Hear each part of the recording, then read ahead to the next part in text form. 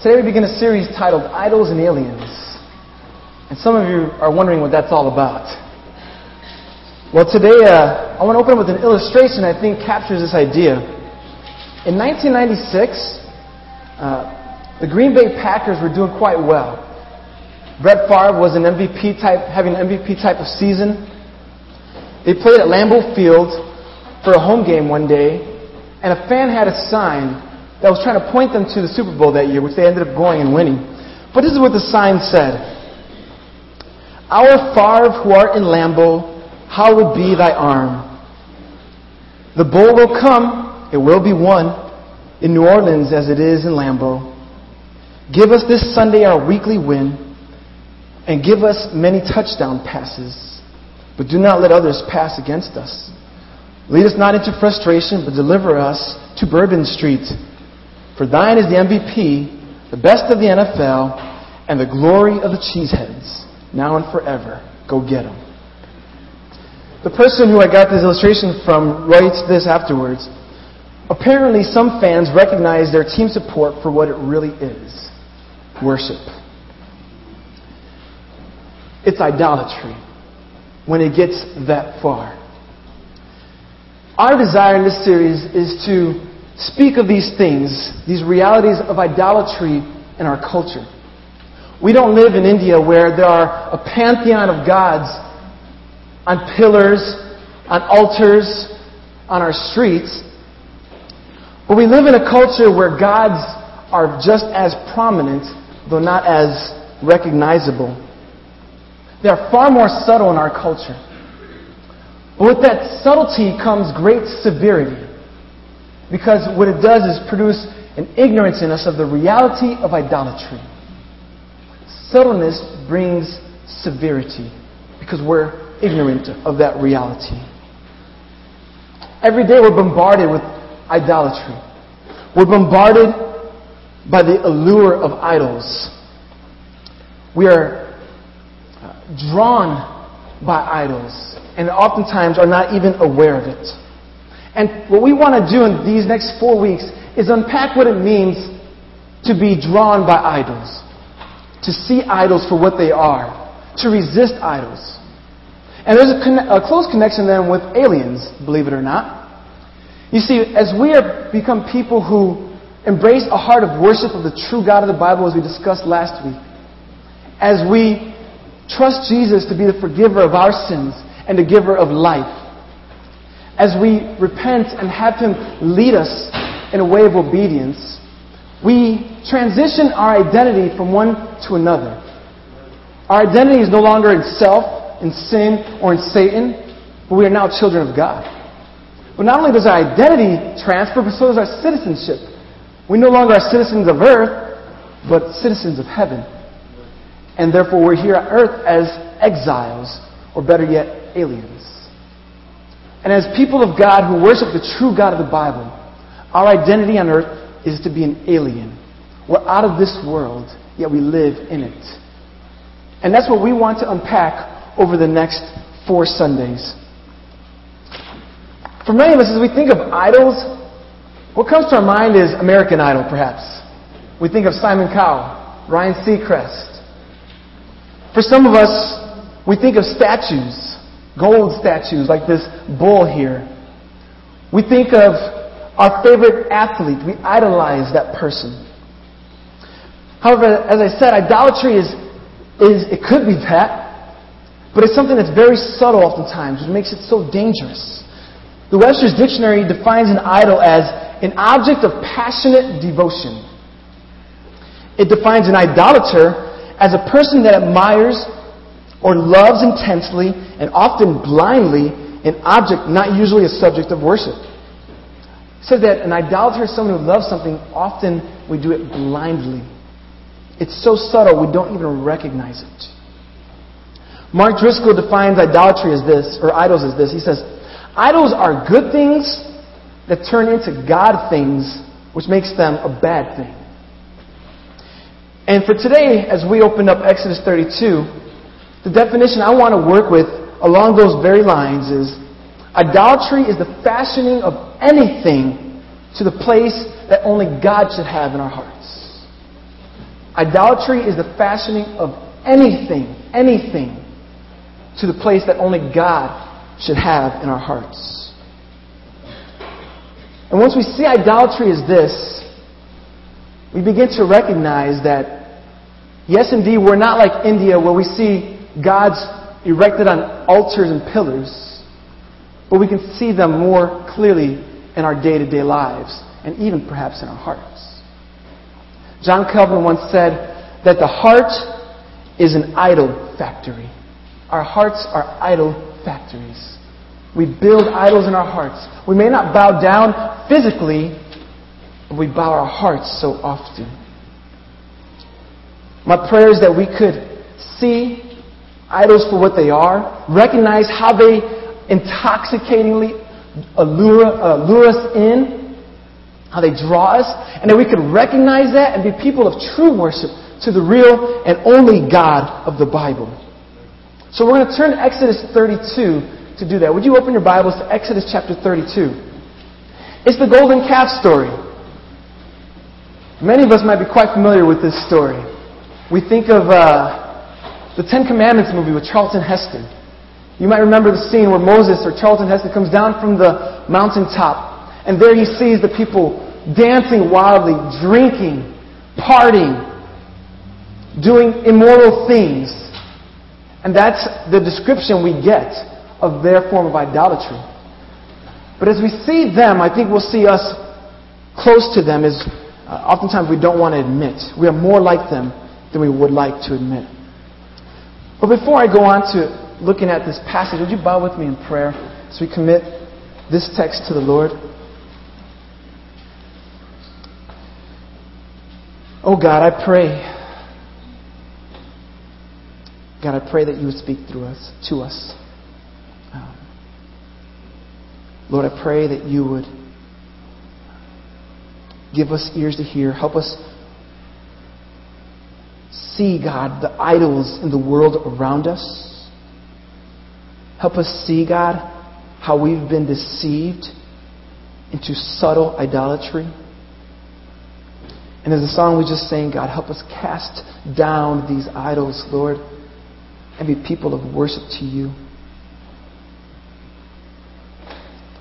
God, I pray you put away distractions and that you and your word might come centered, Lord. Would we hear and obey, God, as you speak to us. Spirit of God, I pray you would empower me, that you might speak through me, God. And Lord, will we leave today with hearts undivided in our worship to you. Help us, God, in Jesus' name. Amen. I want to look at Exodus chapter 32. We'll go in verses 1 through 6 to begin. This is what the Word of God says if you follow with me. When the people saw that Moses delayed to come down from the mountain, the people gathered themselves together to Aaron and said to him, "Up, make us gods who shall go before us. As for this Moses, the man who brought us up out of the land of Egypt, we do not know what has become of him." So Aaron said to them, "Take off the rings of gold that are in the ears of your wives, your sons, your daughters, and bring them to me." So all the people took off the rings of gold that were in their ears and brought them to Aaron. I want to stop there. They saw Moses was taking long. Exodus 24 tells us that it actually had been 40 days. Moses had been up on that mountain talking with God for 40 days, and they hadn't seen him since he first went up there. They grew impatient. I start thinking, would I have grown impatient? 40 days is a long time. I could see myself giving 2 weeks. 40 days they waited, but they grew impatient. So they went to Aaron with their problem. Aaron, Moses is taking long. If you remember, Aaron is Moses' brother. So your brother's taking long. We don't know what happened to him. He brought us out of Egypt and he's gone. So let's do something about this. They said, we want a God who's going to go before us. We want something tangible. We want something we could see. Something that's more real to us. So let's make a God. So verse 2, Aaron said to them, well, take off the rings. Take off the gold. Let's put something together and see what we can do. Look at verse 3. So all the people took off the rings of gold that were in their ears and brought them to Aaron. In verse 4, and he received the gold from their hand and fashioned it with a graving tool and made a golden calf. And they said, these are your gods, O Israel, who brought you up out of the land of Egypt. When Aaron saw this, he built an altar before it. And Aaron made proclamation and said, tomorrow shall be a feast to the Lord. Your Bibles probably has that in all caps. Most of your Bibles do. That means that this is the name of Yahweh. Aaron is calling this calf Yahweh, the God of Israel. Verse 6. And they rose up early the next day and offered burnt offerings and brought peace offerings. And the people sat down to eat and drink and rose up to play. It says that Aaron in verse 4 fashioned this calf with a graving tool. He fashioned it. This word fashion is very similar to the word we have in Genesis 2 when we're told that God formed man. And if you think of this parallel here, that in the book of Exodus, the writer is drawing our attention to the creative work of God in Genesis. Think about this. When God created man, how did He do it? He spoke it. He said, let us make man in our likeness and our image. God made man in His own image. And here we have man making God in the image of an animal. What great treachery we have here. What great offense there is. The God of the universe is being formed to be like an animal. When God made us, He made us in His image. When we made Him, we made Him to be an animal. It goes on that Aaron builds an altar for God, for this God. They want to sacrifice to it. So he says, tomorrow we're going to do it. He likens this bull, this calf, to Yahweh, the God of the Bible, the Lord of the universe. He's trying to have it both ways. Serve one God and then serve the other. And perhaps even in his mind, he's meshing the two together, a sort of syncretism. But you can't have it both ways. Jesus says you can only have one master. You will either serve the one and hate the other, be devoted to one, or despise the other. You can only have one God. But they wanted several. Aaron says, we're going to have a feast. So the people, it says, they rose up early the next morning. They got up early. They built their day around this celebration to this golden idol. They made sure they could get up early in the morning. And it says that they ate and they drank. And they rose up to play. Now the word play can have all different types of connotation. It doesn't have to be negative. But if you think, it says that they ate and drank. Later on in the chapter, we're told that they were dancing. We're also told that they were singing. And we're also told that the neighboring nations saw them and were ridiculing them. This wasn't a positive eating and drinking and playing. They weren't drinking Gatorade. They were likely getting drunk. They weren't playing hopscotch, bingo, or double dutch. They were partaking in the lust of their flesh in a drunken orgy in worship of Yahweh, the golden calf. This story is a striking one because we see how offensive it is. These are the people that God did a miraculous work to bring them out of Egypt with plagues upon plagues on the Egyptians until Pharaoh finally said, let them go.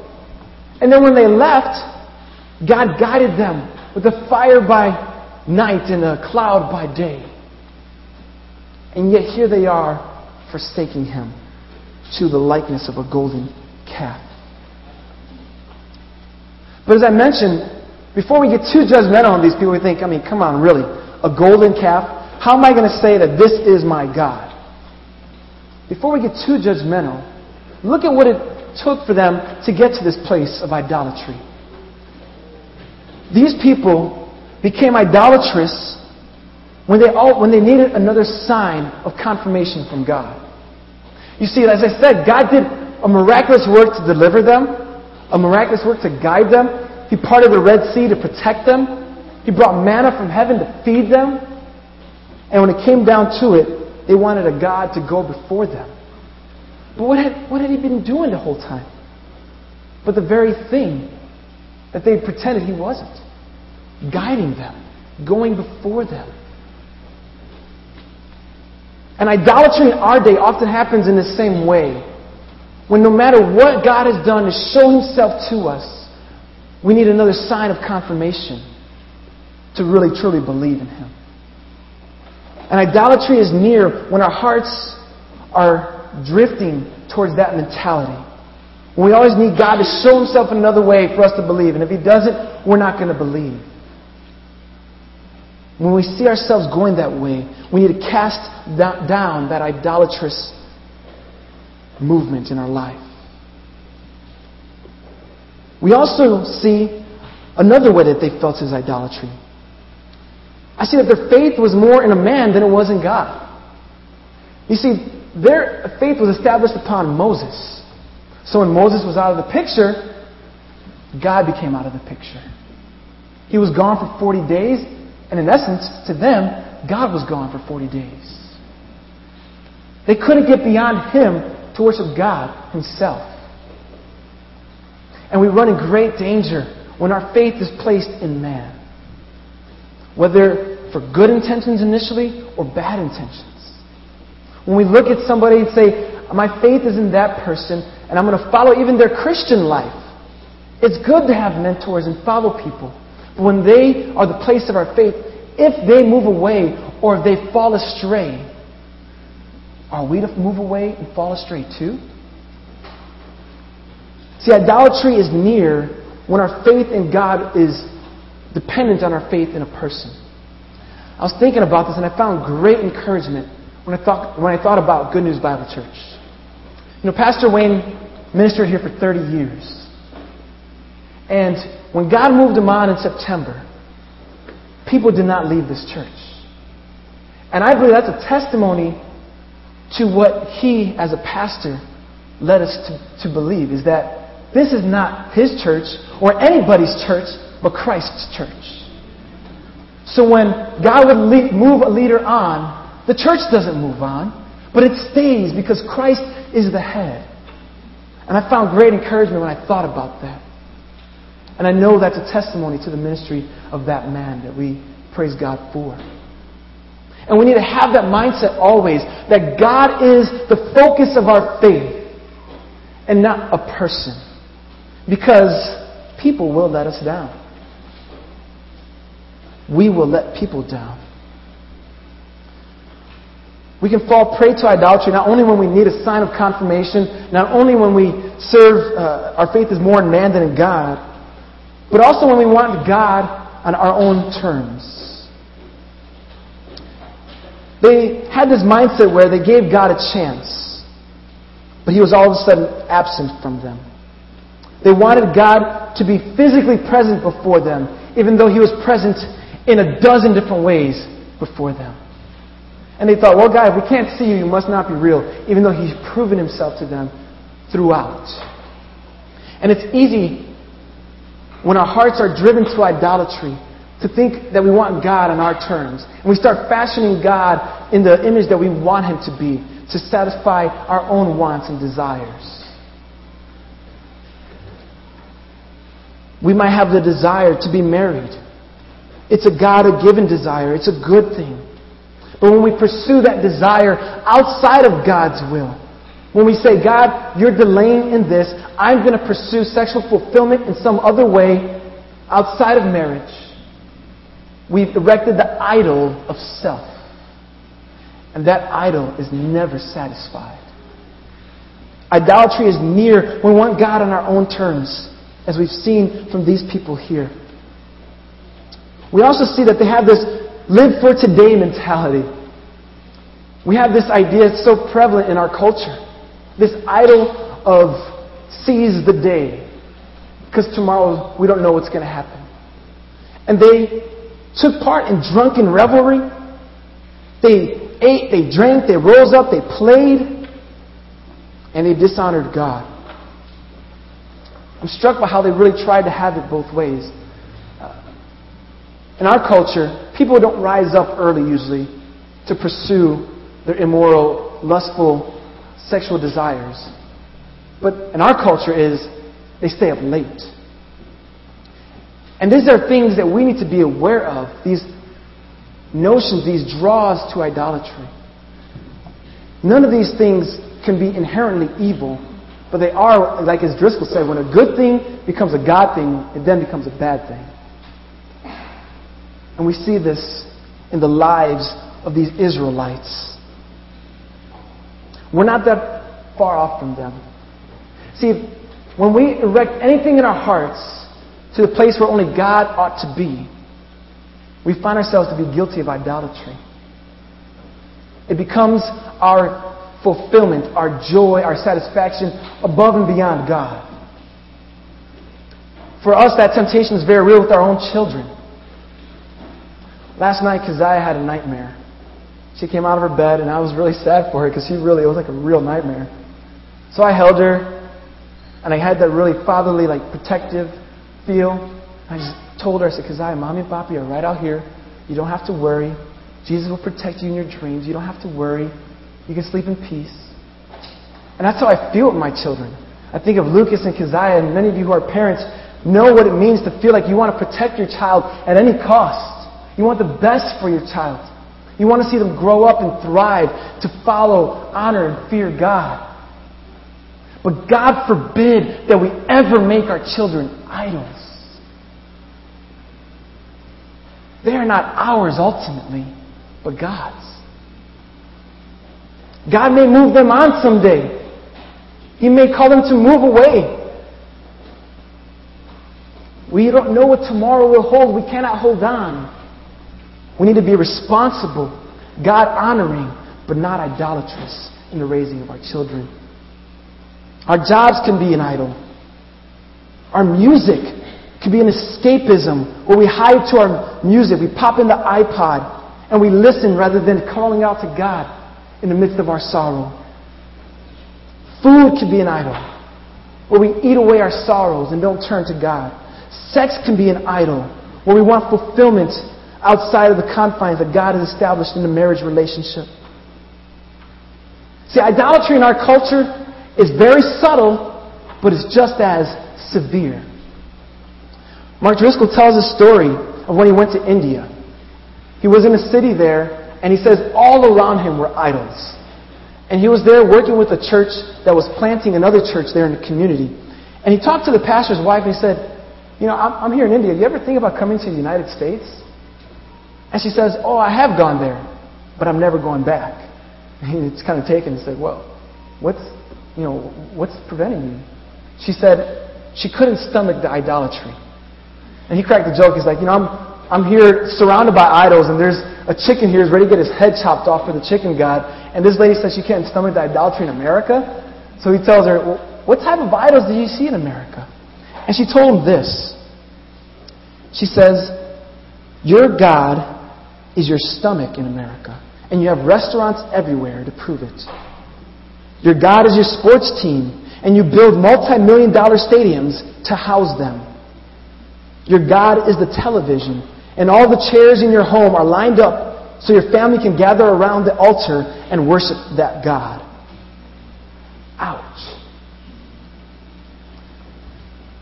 But again, we need to see idolatry not simply as a golden calf, but as a matter of our heart. See, the people of Israel fell prey to idolatry long before the calf was built. It was in their hearts. And we need to be very aware and cognizant of the intoxicating draw of idols in our culture. So how do we know we've made blank an idol in our life? What do you love the most? Who do you love the most? What is the greatest source of joy in your life? Where do your treasures lie? When you long to be with something, Do you long to be with it more than you long to be with God? We fall prey to idolatry when we turn to something to give fulfillment instead of turning to God. When this thing consumes our thoughts, our emotions, our money, our time, ourselves, we are prone and vulnerable to idolatry. So when we look at these people, we can't be so quick to judge and say, what fools. Because just as God has shown Himself mighty in our lives, He showed Himself mighty in their lives. And just as they turn to idols, we are so tempted and intoxicated often by the draw of idols. So why is idolatry so offensive to God? Look at verse 7. I'm going to read there. And the Lord said to Moses, "Go down, for your people," He calls them your people. These are your people now. But you think, they just told them, they said, Israel, these are your gods. And God's saying, well, these are your gods. Then Moses, these are your people.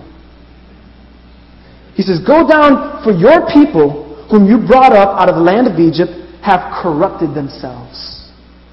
They have turned aside quickly out of the way that I commanded them.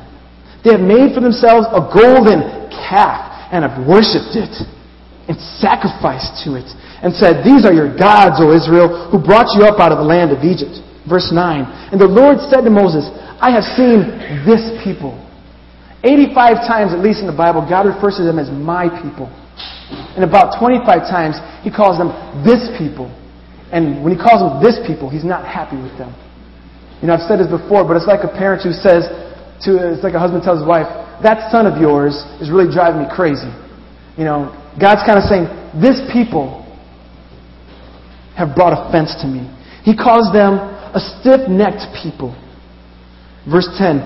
"Now therefore let me alone, that my wrath may burn hot against them, and I may consume them, in order that I may make a great nation of you." It's so severe that God is ready to wipe them out on the spot. And He tells Moses, "I'm going to start new with you." They will no longer be called sons of Israel. They will not say Abraham, Isaac, and Jacob are our fathers, but they'll say Moses. Because I'm going to wipe them out and start with you right now. Their idolatry was so severe. Why? Well, He says that they've corrupted themselves and quickly turned away from the commandments that He had given them. Because at the heart, idolatry is rebellion against God. So when we let idols, these little ones, these innocent ones, these subtle ones, take form in our lives, there is rebellion in our hearts. And God is no longer the all-satisfying joy and pleasure and delight in our lives. And to God, that is offensive. They worshipped the calf. Idolatry steals worship from God. I mean, just think about that. How absurd it is. Isaiah talks about that. He mocks the idol worshippers. He said, with one tree you cut it down, you take some of the wood, you make an idol, some of the wood you use for firewood and warm your houses. And you find it right to worship the idol, but you don't worship your fireplace. And He mocks them. And just think how offensive that is to God. These man-made things are taking the worship that He deserves. Thirdly, they call this thing God. But He tells us, I am God and there is no other. But this calf takes the name of God. They call it Yahweh. Fourthly, and I find this to be quite significant, they say in verse 8, "These are your gods, O Israel, who brought you up out of the land of Egypt." For them, their idolatry gave credit to the calf for the deliverance that God had brought. So they were going to live their life now for the calf. That's offensive to God. Just think about our own lives. We celebrated Resurrection Sunday last week. The victory that God has brought us, the redemption, the deliverance from sin. He purchased by the blood of His Son on a cross who bore our sin. He died, was laid in a tomb for 3 days, and then raised to life, victorious over death. He is our deliverer. And yet, if we attribute that to anything but God, how offensive that is. And that's what they did. When it comes down to it, idolatry opposes the essence of the gospel. It's an attack on the gospel. Christ died to purchase sinners. Idols don't do that for us. Jesus says, I am the way, the truth, and the life. Nobody can come to the Father but by me. Idol worship separates people from the loving God. The gospel calls for obedience to God, not rebellion. So idolatry is offensive. But why doesn't God wipe them out? He's about to do it seems like. He says, Moses, leave me alone. I'm going to do this. But even in God's statement, He's calling Moses to intercede. And that's what Moses does. Verse 11, but Moses implored the Lord God and said, O Lord, why does your wrath burn hot against your people, whom you have brought out of the land of Egypt with great power and with a mighty hand? He acknowledges right away, God, that is a lie what they're celebrating. God, we acknowledge you are the one who delivered us. Moses had a right heart of worship. So he acknowledges that. He confesses it. And when we find ourselves straying, that's a place to start. God, I know it's you who's given me life, not these things that are luring me in. God, I know my heart draws towards sin, but God, it's you who's given me victory.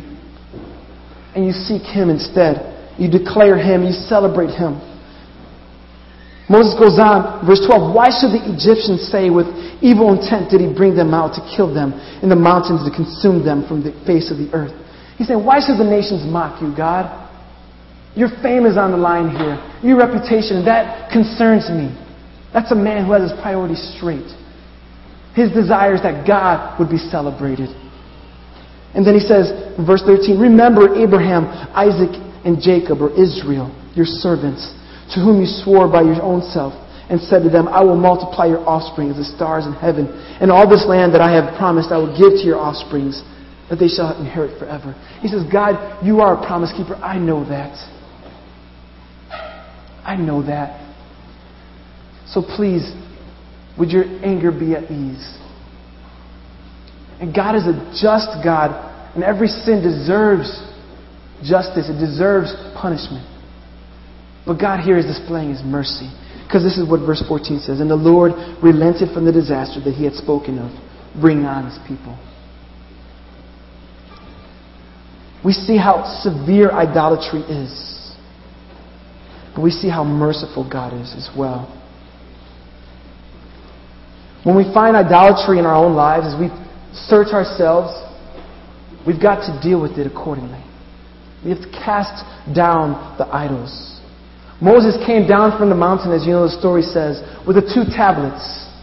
He gets to the foot of the mountain, and he is shocked by the evil of the people. He throws down the tablets so as to say the covenant that was about to be established is already broken. He takes the golden calf. He melts it down.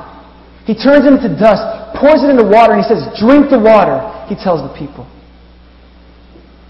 Drink the water to your shame. Look at your God. He made them do that. Idolatry is to be eradicated from our lives with great zeal. There's this thing on YouTube that's becoming really popular, and it's a guy who makes blenders has this 2 or 3 minute segment online that says, will it blend? And basically he just takes these different segments to see what things actually blend in his blender. And one recent thing that he blended had 2 million hits on YouTube. It was an iPad. The recent iPad that came out through Apple, he took it, he broke it in half, put it in his blender, and blended it. And it took some time, but sure enough, this thing blended. He's blended iPods, he's blended all sorts of things. And this is just testing the quality of his blender. And all these people are really mad. It was on CNN.com. They're just mad. The environmentalists are thinking, this is a horrible thing. All these things are going to waste. And then other techie people are like, this is a great jewel you're destroying. And people are really bothered by it. But I thought, there's a parallel here. Because whatever the idols that we find ourselves drawn to, we've got to deal with it just as severely. Will it blend? We've got to make it. We need to cast down the idols that our worship might be centered on God and not make excuses for it. As you see down in verse 25, verse 21, Moses confronts the people, or Aaron. He says, what did this people do to you that you have brought such a great sin upon them? Moses is amazed, like, what were you thinking, Aaron? In verse 22, Aaron said, let not the anger of my Lord burn hot. You know the people. Their hearts are set on evil. These people, that's how Aaron's mentality is. They're horrible. He says, you know it, Moses, you've dealt with them. Shifting the blame. He says, verse 23, for they said to me, make us gods who shall go before us. As for this Moses, and you did take a while, by the way. This Moses, the man who brought us up out of the land of Egypt, we do not know what has become of him. So I said to them, let any who have gold take of it. He's kind of being very passive. I had a little roll, but it was really minor. And then he goes on to say, take off the gold. So they gave it to me. I threw it into the fire, and out came this calf. I threw the gold in, and voila, look at this. Not owning up to the sin, the idolatry in his own heart. The story continues that Moses says, who is on the Lord's side? Stand up and come next to me. And God would have them execute justice on those who wanted the idols instead. 3,000 people would be put to death by the sword that day. And then a plague would be put on the people because of the offense of idolatry. God's call is that we would deal with the idolatry that tries to intoxicate us. We'd blend it, cast it down, get rid of it. That we wouldn't try to excuse it like Aaron did. Blame shift. Moses, it did take you a while. All I did was collect the gold. I just threw it in and out came this idol. But then we'd say, God, I see these tendencies in my heart and I don't want them. Forgive me, God. I'm on your side, God. I'm on the Lord's side. I said that in our culture, idols are subtle. And because of their subtlety, there's great severity. Because there's ignorance in our lives of the realities of idolatry. And we have to be people who see them for what they are. And say, God, I want my worship to be of you. We don't have a pantheon of gods set up on pillars in our culture.